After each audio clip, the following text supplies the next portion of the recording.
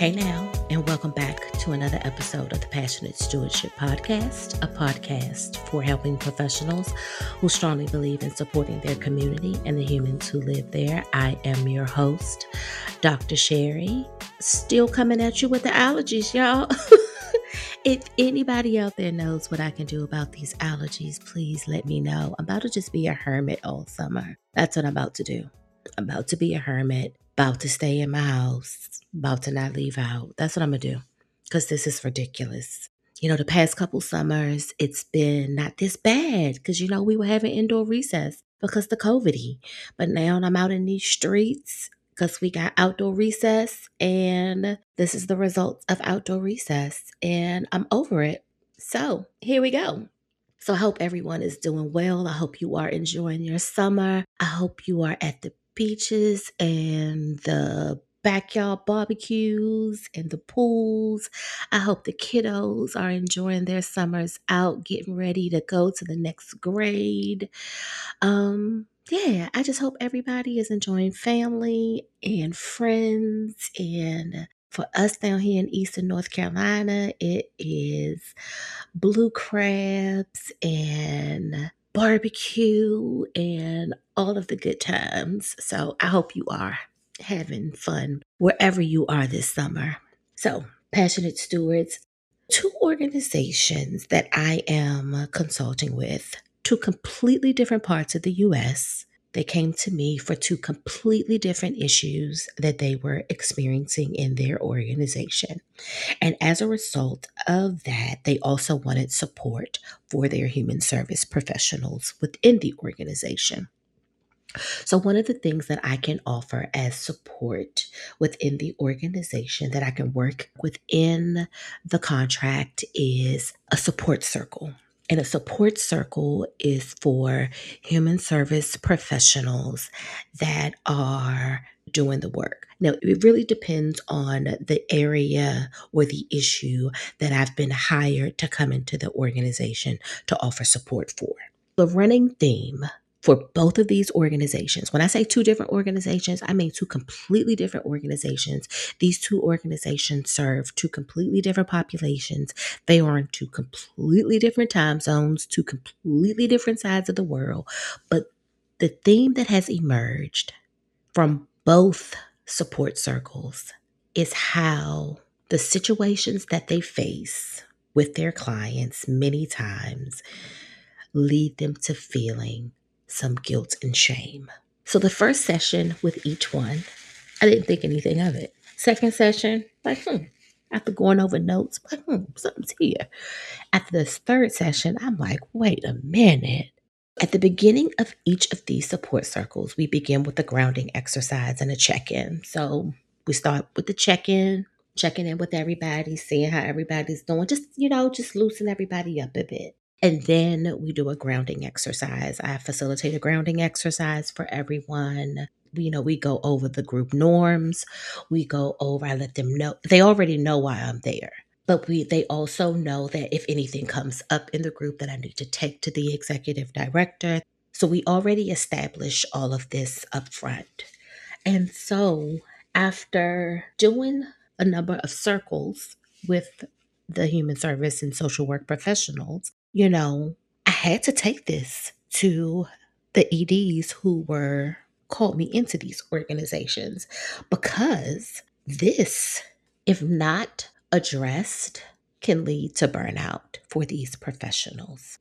This guilt and this shame that these professionals are feeling have a very high propensity for burnout. And so I had to address it with the executive directors of both of these organizations. One ED, they weren't surprised, and they kind of felt like they saw it. They had a couple conversations with a couple of the staff persons, but the other executive director did not see it coming.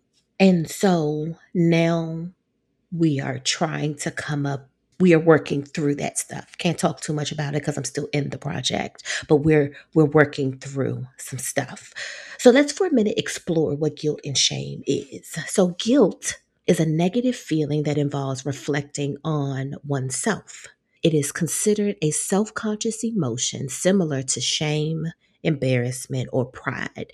People may experience guilt for various reasons, such as committing or thinking they committed an act, do something they shouldn't have done, or having morally wrong thoughts. And shame is an emotion of feeling embarrassed or humiliated due to the belief that one has acted dishonorably, immorally, or improperly. And Brene Brown says shame is I am bad, and guilt is I did something bad. And you'll see in the show notes, I put a TED talk that Brene Brown did on shame. It was a really good TED talk. So I hope you check it out when you get a chance. So, the difference between guilt and shame and guilt are similar concepts, but they have different meanings, of course. Guilt is usually associated with specific harm, whether it's real or imagined, and shame, on the other hand, refers to negative feelings about oneself in general. So, notebook time. I want to offer some strategies. This, I've already offered the circles. We're past this point. So I've already offered these strategies to the circles. So I want to offer you the same strategies that I've offered the two circles to help you overcome some guilt and shame to promote your well being when you're working with your clients. Number one, acknowledge and normalize emotions. It is normal to feel guilty or ashamed in this line of work, but it's important to remember that these emotions do not determine your value as a person or a professional. Accept that it is a common experience and try not to let it bring you down. It is not your fault if a client decides to leave the situation and not receive your services. It is not your fault if the client relapses. It is not your fault if the client does not take their medication. You cannot internalize those feelings or those actions. Our clients are still their own people. They still have the autonomy. Some of our clients, depending on the population that you are serving, still have the autonomy to make decisions for themselves. And those clients who do have the privilege of having the autonomy to make decisions for themselves, those are decisions that they made. They made the decision to not do ABC. They decided to not do XYZ. We are taught that we can't make decisions for our client. We can provide them with the resources. We can support them in making some decisions, but we can't make them make the final decision. We can provide them with the information to make the decision, but we can't make the decision for them. Number two is reflect and gain perspective. It is important to spend time reflecting on the situations that make you feel guilty or ashamed. Think about the aspects of a situation that you had control over and those that you didn't. Keep in mind that you are just one part of a bigger system. And there may be some things that you can't change on your own. If you think about our work as a whole, if there are moving parts for us as professionals, there are several moving parts for our clients. And that's why they come to us, because they need support navigating all of those moving parts. So if doors are being closed for us, imagine the doors being closed for our clients. Number three, practice self compassion. I can't stress that enough. Practice self compassion. Be kind and understanding towards yourself. But say that again for the people in the back. Be kind and understanding towards yourself. Recognizing that you, my friend, are doing your best with the resources and skills at your disposal. Instead of dwelling on self blame, Forgive yourself for mistakes and use them as opportunities to learn. If you don't remember, or don't write down, or don't take heed to anything I say today, practice self compassion. You have to forgive yourself. You are one person in this huge system of people who are supposed to be in place to support our clients. And I get it. Sometimes so many people have failed our clients that we want to be that one that does not. I so get that. I've seen it so much in my years of doing this work, and I still feel and see it now. So many people have failed our clients. And so many times that failure has started at infancy. And we want to be that one person that shows up for our client. But sometimes us just providing that resource or providing that listening ear, that is more than what a lot of our clients have ever been afforded in their life. So be kind to yourself that you have shown up for that person in a way that sometimes no one has ever shown up for them before. So practice some self compassion.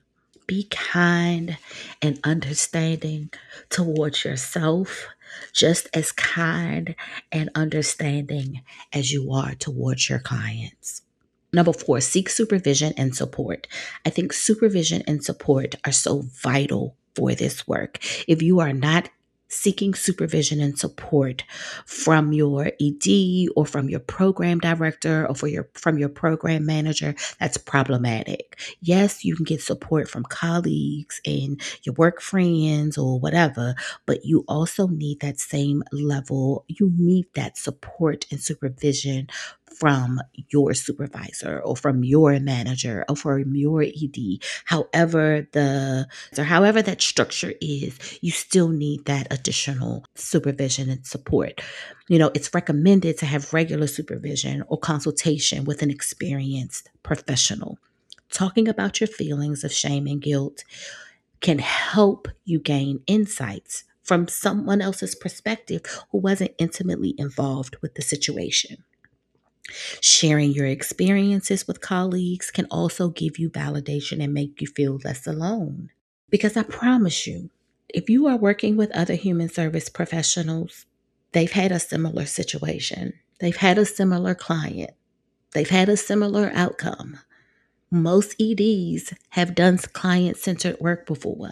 We might not do as much client centered work as we used to do, but we've done client centered work before. So just because we're not doing it now don't mean we haven't done it. And some of us, we still know how to do it. Some of us are not that far removed that we still can't roll up our sleeves and get down with the get down when we need to get down. You know what I'm saying?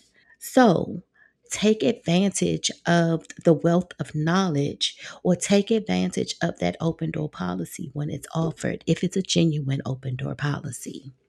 Number 5, set boundaries. This is part of self care. Set boundaries. It is important to set boundaries between your personal and professional life.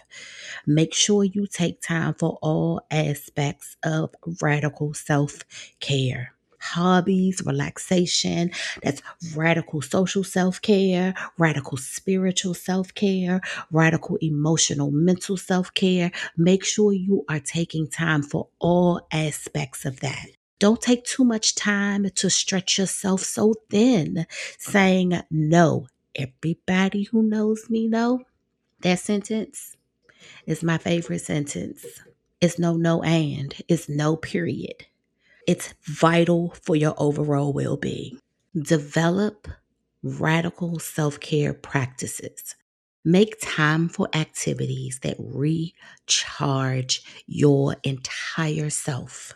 that recharge you physically, mentally, spiritually, emotionally, recharge the whole you, not part of you, your whole self. You could try exercising. That's radical physical self care. Make sure you're going to the doctors. Make sure you're checking on the whole you. Meditating, being in nature, picking up a hobby, spending time with loved ones. All of these are the domains of radical self care.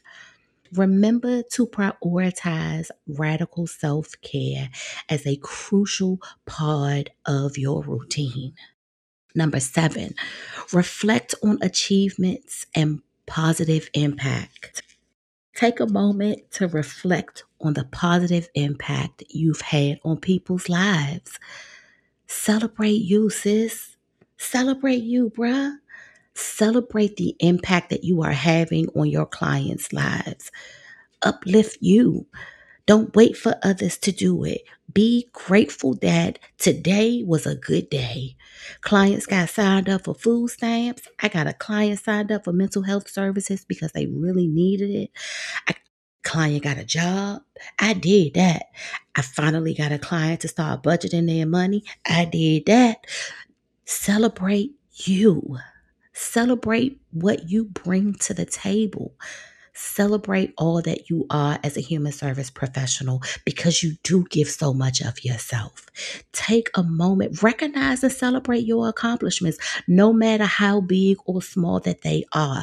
When I used to work in reentry work when I was living in DC, people will always say, like, why are you celebrating that person, you know, staying out or staying clean? Because this person stayed with us one day longer than they stayed with us the last time. That's an accomplishment. We got to celebrate that. You might not want to celebrate it, but I'm going to celebrate it because to me, one day longer is another step closer to that person finding their breakthrough and them finally saying enough is enough. So next time, it might be 1 week longer.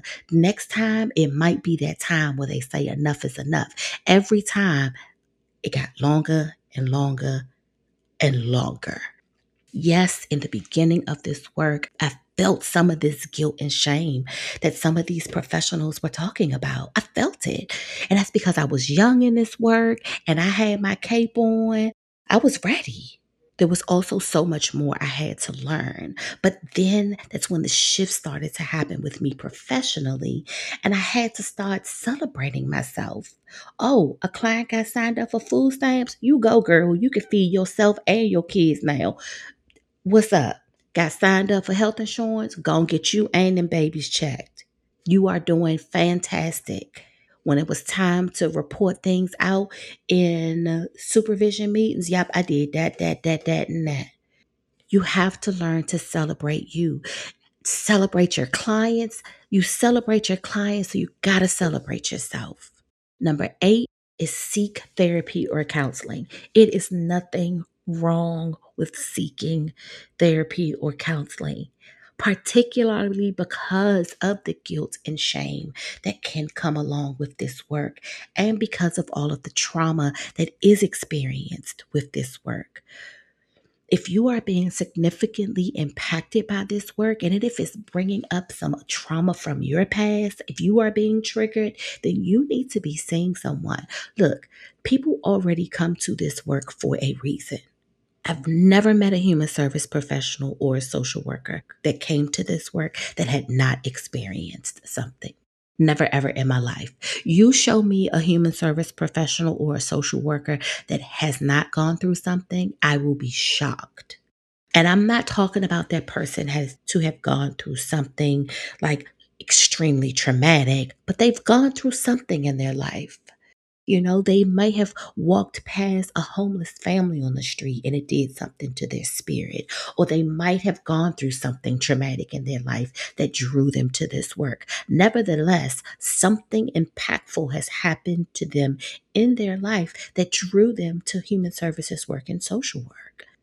And because of that, there can be moments throughout this work There could be moments throughout this work that you will meet a client, you will be encountered by a situation that will rock you to your core, and you have to be prepared to process that, and you have to be prepared to deal with that. And the way to do that is being able to have supervision or being able to seek therapy or counseling. It's important. It's important for the longevity in this field if this is the work that you genuinely want to do, but it's even more important for your own personal healing. The 8 strategies again are: acknowledge and normalize emotions, reflect and gain perspective, practice self compassion. That's my favorite. I don't know about y'all, but that is my favorite. Seek supervision and support, set boundaries. That's another favorite. Develop radical self care practices. Y'all know that's my favorite. I need to stop saying that, right? Reflect on achievements and positive impact. Celebrate you. Celebrate a phenomenal professional that you are, and seek therapy or counseling. Remember, taking care of your own well being is not selfish. The people who say it's selfish, they need to take a look at themselves in the mirror because they ain't doing something right. Okay? In fact, it's necessary to be effective and compassionate service provider. If you are not an effective and compassionate human service professional and social worker, maybe it is time for you to go sit yourself down somewhere. Just saying. By addressing any feelings of guilt or shame and prioritizing radical self care, you can continue to positively impact others while also maintaining your own mental and emotional health. So remember, radical self care is healthcare and kindness is free. So do me a favor today, be kind to yourself and others. I love you so much for listening. Y'all, send me some positive allergy energy. Until next time, bye.